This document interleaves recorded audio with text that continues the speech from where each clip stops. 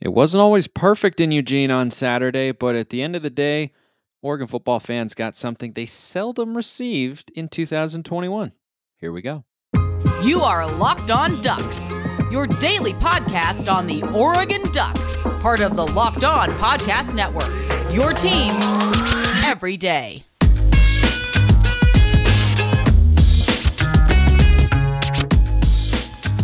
Yes, it is that time once again for Locked On Ducks. I'm your host, Spencer McLaughlin, D1 play-by-play broadcaster and lifelong Oregon Ducks fan. Thank you for making this your first listen or your first view of the day. Part of the Locked On Podcast Network, your number one source to stay up to date with the Ducks, which is why, if you haven't already, please like, comment, subscribe wherever you're listening to or watching the show. Thank you to everybody out there who has done so already and all of you who plan to do so in the future. Maybe you're doing it right now. And if you are, I very much appreciate you. I also appreciate LinkedIn Jobs, the official college football recruiting sponsor here at the Locked On College Network. LinkedIn Jobs helps you find the candidates you want to talk to faster. Post your job for free at linkedin.com/lockedoncollege. Terms and conditions apply. We didn't have a lot of blowouts in 2021. It was a lot of sweating. A lot of sweating in games that Oregon probably shouldn't have sweated. And this was not a perfect blowout per se. The latter portion of this show, we'll talk about the things that stood out as a concern. We're going to get through individual standouts, but can we all just appreciate that this game was 31-3 at the half? And that's a nice thing to have because that's the way the game should have looked. Was it perfect at the start? No. But here's another thing to consider. You're never going to play a perfect football game. You just aren't. Chip's teams didn't. Helfrich's teams didn't. Cristobal's teams didn't. Taggart's teams didn't. Even when you win, you're not always going to play a perfect football game. The important thing, though, is to win, number one. And number two, recognize that Oregon is at a state in this program where we're not playing perfect football from the start, first quarter to the last. Everything was tip top, I's dotted, T's crossed. Everything was great. And yet they're up 28 points at the half in a conference game. Now, Stanford, as I told you going into last week, they're not very good. That is just, they are a shell of themselves. They are not physical. They can't play defense. They can't stop guys through the air, stop teams through the air. Oregon was dominant on this game on the ground. I mean, they just don't look like the Stanford teams of old, and I don't think David Shaw has a full grasp on what he needs to do to get that program headed back in the right direction. I thought he'd be able to this year. They had some nice returning pieces, including their quarterback, but their offensive and defensive lines, and their offensive line was beat up in this game. That certainly did not help, and Oregon took advantage in a major way. But man, that was just not. It's just hard to believe that that was Stanford. It didn't look like Stanford. It looked like the Washington State teams of old, or it looked like the Colorado team of now. It's just not what we're accustomed to. But with all that being said, how do you want Oregon to look against a team like that? You want to win a conference championship? You can't have to grind it out every single week against teams who you're better than. You should look like the better team. And Oregon didn't execute perfectly in the early portion of this game, but they looked like the better team. And I was on a plane for most of this, one that does not have any ability to connect to the internet, which means it was a lot older than I wish it was. So I only got to watch until about 5 minutes left in the first quarter. And I watched it thinking, yeah, they're going to move the ball. Going to come down to red zone execution again. But also, I watched Stanford and I thought, we seem to have this long mesh figured out. Everybody else kind of does too, because Stanford's offense has not been very productive this season. But I wasn't worried about Stanford stringing together long drives. And, I was worried about them using a lot of clock because they did that in the first quarter. But my goodness, the defense looked good from the start, and they looked good all night long. Does mean not every play is going to be perfect, right? If you hear me say that and you go, well, what about the Casey Filkins touchdown? Other teams are trying to score too. They've got athletes who can make plays. That was a really good defensive performance. I think it's comparable to what Oregon did against BYU. The Cougars had a touchdown and a missed field goal because they're a better team than Stanford. But that's how I want that defense to look, especially at home. Especially at home. I thought they played really, really well. But let's get to the individual standouts because there were a lot of them in this game. And the first one is Bucky Irving, who had 90 yards, I think like midway through the second quarter. He finished only with 97. That's a game flow and a rotating body sort of thing. And don't ask me a question about Byron Cardwell because I keep hearing mixed reports about whether or not he's healthy completely or not. Here's what I do know. Oregon can run the football when they want to. And if you don't have the bodies up front to push Oregon's offensive line around or at least make it tough on them, and if you don't have the schemes and the players in the secondary to come down and make plays and be in position to make plays, the Ducks are going to run the football against you in an explosive way. And that's what they did. And Bucky Irving is that dude. Bucky Irving is so far and away better than the other running backs, but I don't want to see him get more carries than what he's doing right now. I love the rotation. Every running back is different. They're all productive. The offensive line is great. And Bucky Irving, to me, is clearly the best of them. But I don't want him to wear down as the season goes on. I want to get this Bucky Irving week in and week out. I don't want to see him get 20 to 30 carries a game, and then by the end of the year, he doesn't quite have that make you miss ability, or he's a little bit, banged up, or he's got an injury here, injury there. I don't know if he'd get that anyway because he's so hard to tackle, but I love what this offensive staff is doing with the running game. I really, really do. I think they call it at the right moments. I loved that they were running something that I think we first saw. I think it was with Chip with Masoli used to do this. You pull two guys into the hole, and that's a quarterback keep option, but then the running back goes wide. You can get big explosive plays there. And we did that a number of times, and Bo Nix was involved in the running game, and Bucky Irving was good, and Whittington looked good, and Dollars made some really good plays. Jordan James had another short yardage touchdown.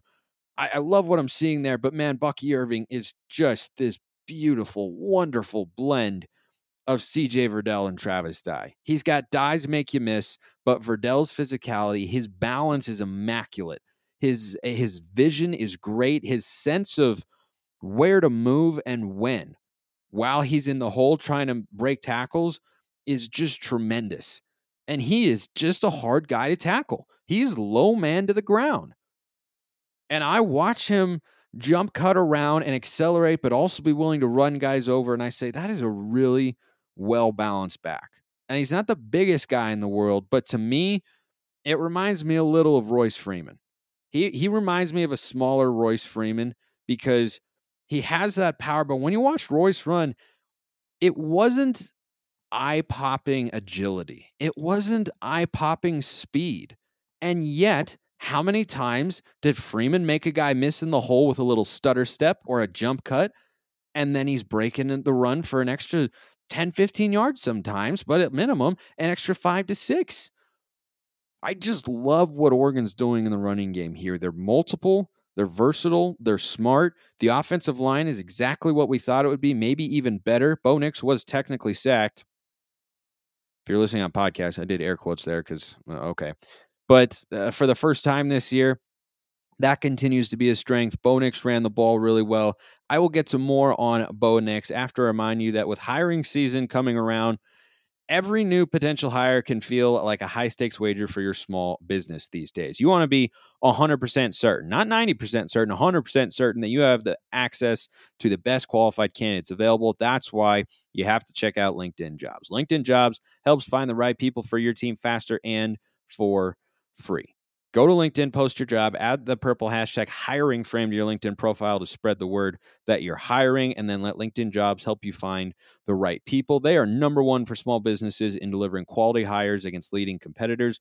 LinkedIn Jobs helps you find the candidates you want to talk to faster. Post your job for free at linkedin.com/lockedoncollege. That's linkedin.com/lockedoncollege to post your job for free. Terms and conditions apply. Bo Nix was really involved in the running game.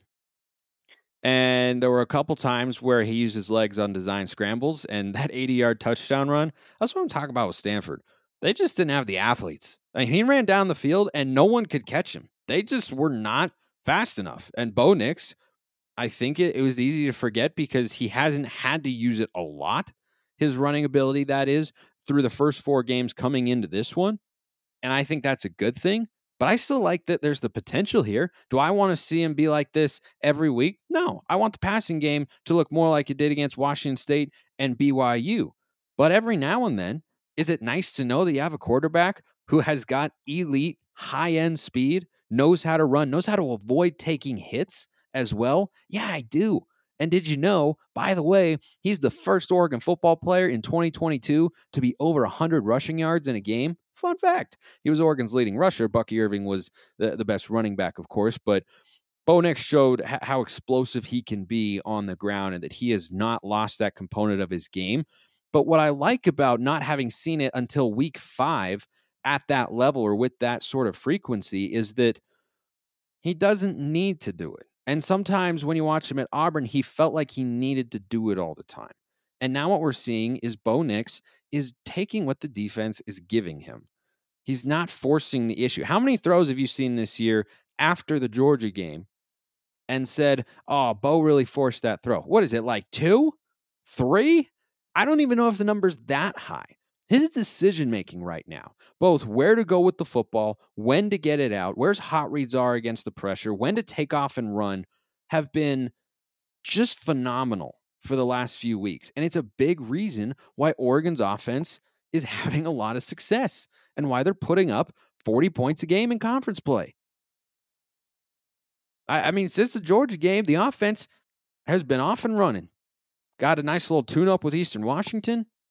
Put up 41 against BYU. Ended with 44 at Washington State. And now 45 against Stanford. That's a lot of points. And they're explosive. And they're fast. And they're creative. And they're multiple. I love what I'm seeing from the offense. And you got to start with the quarterback. It always does. That's a theme in this game we love called football. What do you have at the quarterback position? Well, Oregon's got a guy who's a great athlete, but doesn't look like he's as inclined to run unless he needs to, as he was at his previous stop. And he's throwing the ball around. And Troy Franklin is one of the best receivers I've seen put on the Oregon uniform colors in my lifetime. He's definitely in the top 5. Now, granted, I'm not very old. I'm sure some of you older fans out there, and I appreciate every single one of you, whether you're 6 years old or 66 years old. I don't care. Oh, excuse me. I need to get a little bit of water after that. Oof. One moment. Other show hosts would go back and edit that out, but I'm not that good of an editor. And, we'll do it live, Bill O'Reilly style, right? So I think his decision making has been really, really good. And he's running this offense in a way that has to make Kenny Dillingham smile, because I don't know how much of the outside noise or potential criticism that Kenny Dillingham knew about or heard when the Bo Nix transfer was announced, but there were a lot of Oregon fans out there who had questions. It's really hard to question Bo Nix right now. What is he not doing well? He didn't even have his best game throwing, but he didn't need to. And that's another great thing for Oregon in this game. They didn't play their best game execution-wise. That'll come to wrap up the show today. Bo Nix didn't have his best game through the air, and they're up 31-3 at the half against a conference opponent. Yep, a bad one in Stanford. But that's a lot of things that are not going your way for you to have that sort of result. You looked the way on the scoreboard you were supposed to without playing your A-plus game. That's a great thing for this program right now. That's a really, really good sign. And Bo Nix is doing a lot of just outstanding things. And no, it wasn't his best game through the air. I thought he missed a couple of deep shots that he's hit in the last few weeks. I don't expect him to keep missing those. I like that he's continuing to take them, but he still made a couple of really good throws. His legs were effective, and the offense, threw when they needed to, but they didn't have to a lot because there were a lot of running lanes in this game. Other individual standouts, Brandon Dorless. Man, am I glad that guy came back. I was worried coming into this year about the pass rush. If you've listened to me for a while, you know that's the case. And it still can be a potential problem. Brandon Dorless is turning into not a Kayvon Thibodeau level game wrecker, but he is becoming the sort of player. I think he's getting better week by week, where defenses are now going to have to understand on most plays where's number 3, because he is disposing of these Pac-12 offensive linemen like they're tackling dummies. He is in the backfield so often. And if you don't double team him, it's a really tough assignment. Stanford and Washington State don't have the best offensive lines that Oregon will see this year, but BYU's was pretty good, and he was great in that game too. He has been what Oregon has needed, and that is an anchor on the defensive line, especially after it was announced that Popo's down for the year, and other guys, my boy Casey Rogers, continues to step up, but Dorless is leading the charge. And I think other guys are benefiting from the attention he is starting to get. And if offensive coordinators don't know about the challenge he presents for them, they're going to learn pretty quickly in any given game. And the pass rush in this game was tremendous. Multiple sacks again. Stanford's offensive line was a little depleted, so that was expected. But again, that's how you want them to look, right? You want to see those guys able to get pressure. DJ Johnson, there was a situation in the second half where, after he was back sitting out the first because of that bogus targeting call, he was left one-on-one with a tight end. That's a Stanford tight end. They recruit that position very well. They still have, even as their program has struggled. He goes out there to block DJ Johnson. Not even close. Just not competitive. And that's the DJ Johnson we saw in the spring game. And we're starting to see that more and more. And those two guys, if they play at this level, this defense can be good week in and week out.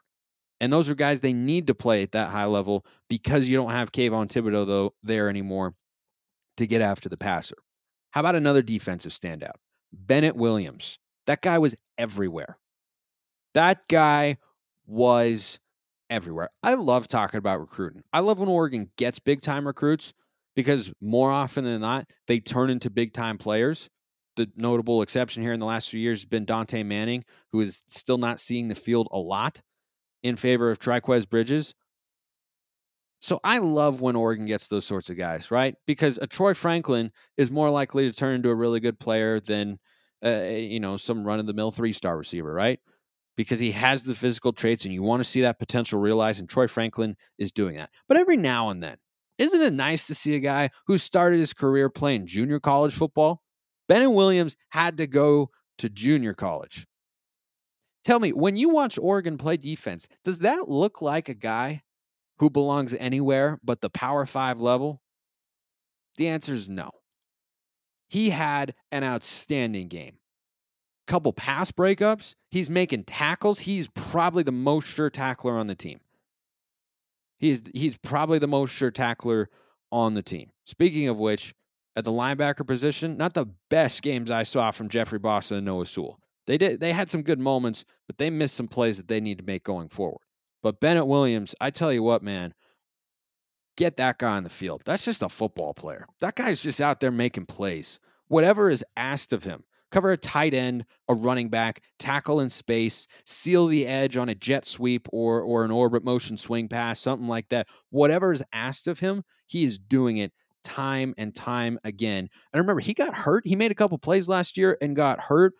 I think that was a bigger loss for the defense than we realized at the time because he's an impact player out there. And I love watching him tackle. Oh my gosh, it's like watching a robot, but in the best sense. He is so form centric and he just puts his head right next to the ball or on the ball, wraps up, and the guy's going on the ground. Doesn't matter who it is. Tight end, receiver, running back, he can tackle anybody and everybody. He's making tackles. He's playing well in coverage. He is. There's a reason he's on the field a lot. He should continue to be on the field a lot because, man, that guy's making plays. Here's another individual standout, and this isn't a player. Kenny Dillingham. What did I talk about after the Arizona State game, the Washington State game, with regards to his red zone play calling? I didn't love all of it. I didn't hate all of it, but I didn't love all of it. And I saw these running plays where you're trying to pull two guys into the hole, and it's a slow developing play, and I didn't think that worked as well in the red zone.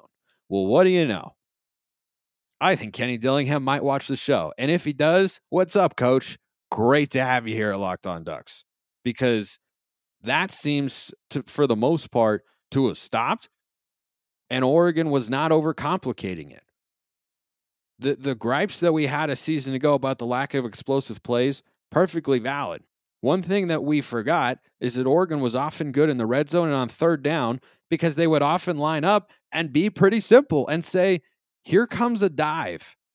I dare you to try and stop it with that offensive line and one of Ferguson, Matavau, or Herbert leading the way blocking as the tight end or the H-back. I dare you to try and stop it. And I think that's an adjustment. Again, first time, full-time play caller. Got to allow for a little bit of leeway there. I thought the red zone play calling was much improved. The execution was not. The execution was certainly not. But the play calling is just a little bit more simplified. I like I like the usage of screens after Washington State hit us with that. You know what a smart offensive coordinator does? He says, man, they ran that and they were really effective. That's a tough thing to stop. Why don't we go put that in? Tunnel screen for a touchdown to Chase Cota. I like that in offense coordinator. I think he's doing a good job. I think he's continuing to get better. The execution's got to be better. Got to clean up the penalties. But I like that we're not trying to pull three guys here or, I will say I didn't necessarily love the RPO call to Hudson, though if he stayed behind the line of scrimmage, it wouldn't have mattered that we were downfield illegally. But I thought, again, that was kind of overthinking the room. And then as the game went on, after that didn't work, we just lined up and ran the ball and said, here, go ahead, try and stop us. And Stanford could not. This episode brought to you by BetOnline, your number one source for your football betting info this season. Find all the latest player developments, team matchups, news, podcasts, and in-depth articles and analysis on every game you can find. And as always, BetOnline remains your continued source for all your sport wagering information with live betting and up-to-the-minute scores for every sport out there. The fastest and easiest way to check in on all your favorite games and events, including Major League Baseball, Go Mariners, MMA, boxing, and golf. Head to betonline.net or use their mobile device to learn more. BetOnline, where the game starts. And let me tell you something. If there's one team that you want to bet on in the playoffs, it better be my Seattle Mariners, who gave me one of the singular greatest nights of my life as a sports fan, because I'd waited 19 years. I've watched every season since I was about 6 years old. I don't remember anything before that. The city of Seattle had waited 21. I'd waited my whole life, 19 years, to see them get to the playoffs. And now you can go to BetOnline and bet them in the playoffs. That is probably my favorite thing I've ever gotten to say here on the show. Go Mariners. Go check out BetOnline today. Okay, where does Oregon need to get better? This was not a perfect game. If you watch Dan Lanning's post-game press conference, it didn't have the tone or tenor of a coach whose team was up 28 points at the half. And that's because Dan Lanning, I think, is putting into practice what he has talked about all season long. He gave a bamboo analogy at Pac-12 Media Days. He's talked consistently about a growth mindset. And that's what he's now putting into practice. At least that's what he's saying. And I think, and I hope, that's what's playing out at practice as well. Because Oregon still has to get better. The red zone improved as the game went on, and Dillingham simplified a little bit, and he recognized he just had the better team and didn't need a fancy, tricky play call. He could just line up and say, see if you can stop us, and they could not. But the execution early in that game, flashbacks to Washington State, wasn't it? You get down there, false start. You get down there, ineligible receiver down the field. You get down there, a hold. I didn't think it was actually a hold on Marcus Harper, by the way, who didn't have his best game, but improved as the game progressed. But a couple early penalties that were costly. But the false starts down in the red zone. That's got to be like the number one thing Oregon cleans up this week. We're going on the road down to the desert. Crazy things happen in the desert. Tucson is going to be rocking as much as they can. They're 3-2. They're feeling good, and they've seen Oregon lose down there before as a favored team. It's happened many times. But most importantly, as the season goes on, you got UCLA, you got Utah, you got Oregon State on the schedule, you got Washington coming. Thankfully, 3 of those games are at home, but you've got to be able to execute in those moments. I don't expect you to play a perfect game against a good team in order to get a win, But I do expect you to do the simple things. And going down into the red zone and moving the ball with relative ease and then not false starting is one of the simple things you've got to be able to do. It has to be better. And it wasn't in this game. And Oregon was still able to win big. Great place for the program to be. What was that? A B, probably B plus game? That was probably a B game from Oregon. And they blew out a conference opponent in Stanford that is, down right now, no doubt. But a lot of other teams in this conference or other conferences, they play their B game against an inferior opponent and they're trying to hold off an upset. But this team is explosive. The defense was dominant again. Christian Gonzalez is the man. Secondary overall played well. Defensive line, they wrecked. They were game wreckers. All of them. Rogers was in there. Didn't go down as a sack because McKee got beyond the line of scrimmage. Brandon Dorless was in there, I don't know, a dozen times. DJ Johnson came back in the second half. He was a force. Taimani and Jordan Riley are doing nice things. A lot of good stuff on that defense right now. Even though there was no Justin Flo, that seems to be a mystery wrapped in enigma. Not sure what to make of it there. He was listed as a starter, but was not available. I don't know. But what I do know is Oregon's deep. I saw Keith Brown get in there and play well. I saw Jeffrey Boston make some plays, even though he missed a couple. I see a lot of potential on that defense. And when they get out of their own way, the penalties mostly come on offense, not quite as much on the defensive side of the ball. We saw a couple sloppy ones up in Pullman, but I thought that got at least a little bit better in this game. But overall, and this goes back to what I've now said 3 times on the show because it's worth repeating. Oregon didn't play its best game, still won by a lot. That's a good place to be overall at this point in the season. They had 135 penalty yards. They had 135 penalty yards. Bo Nix only threw for like 160. So for every yard that Bo Nix picked up through the air with his receivers, guys like Troy Franklin, who's just such a stud. Chris Hudson's coming alive. Love to see it. Really good player. They had almost 1 penalty yard. I mean, it was ridiculous. That's got to be cleaned up.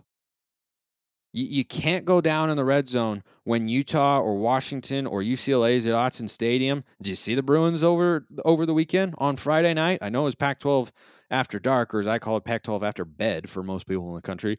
But did you watch that game? Boy, Chip had them dudes rolling against a Huskies team that was feeling really good and is still in the top 25 and should be.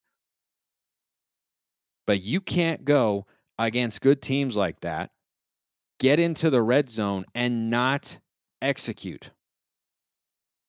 You can't give that many gifts to a good team. You can afford to do it against Stanford. You can't against Utah. To ask yourself right now, 135 penalty yards against Utah. How much are we losing that game by? 14? 17? God forbid, 31? That has to be cleaned up. And these little moments of execution, I'm going to give the staff leeway and say, I don't expect it to be fixed all in 1 week, but you got to show some progress. You got to show some progress. Can we have one game where we're 30 penalty yards or fewer? That would be really, really nice. That'd be a nice, clean game. I hope we see that at some point this year.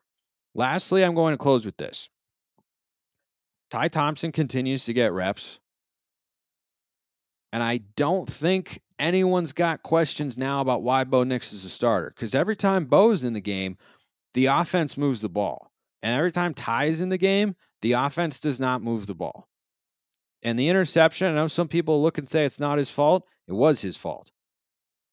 It was properly blocked by Dawson Jaramillo because Bailey, I'm pretty sure, is the defensive end. David Bailey, their prize recruit in the class of 2022, who's a good player, goes for a speed rush around the edge.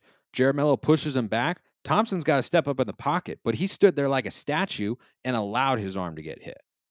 And he's not making accurate throws. I'm not saying he can't develop into a starting quarterback. I see the arm talent too, but he is not close. He is not close. BYU, and now here again against Stanford. The offense doesn't move the ball when he's in there, and I think there's a reason, and that's okay.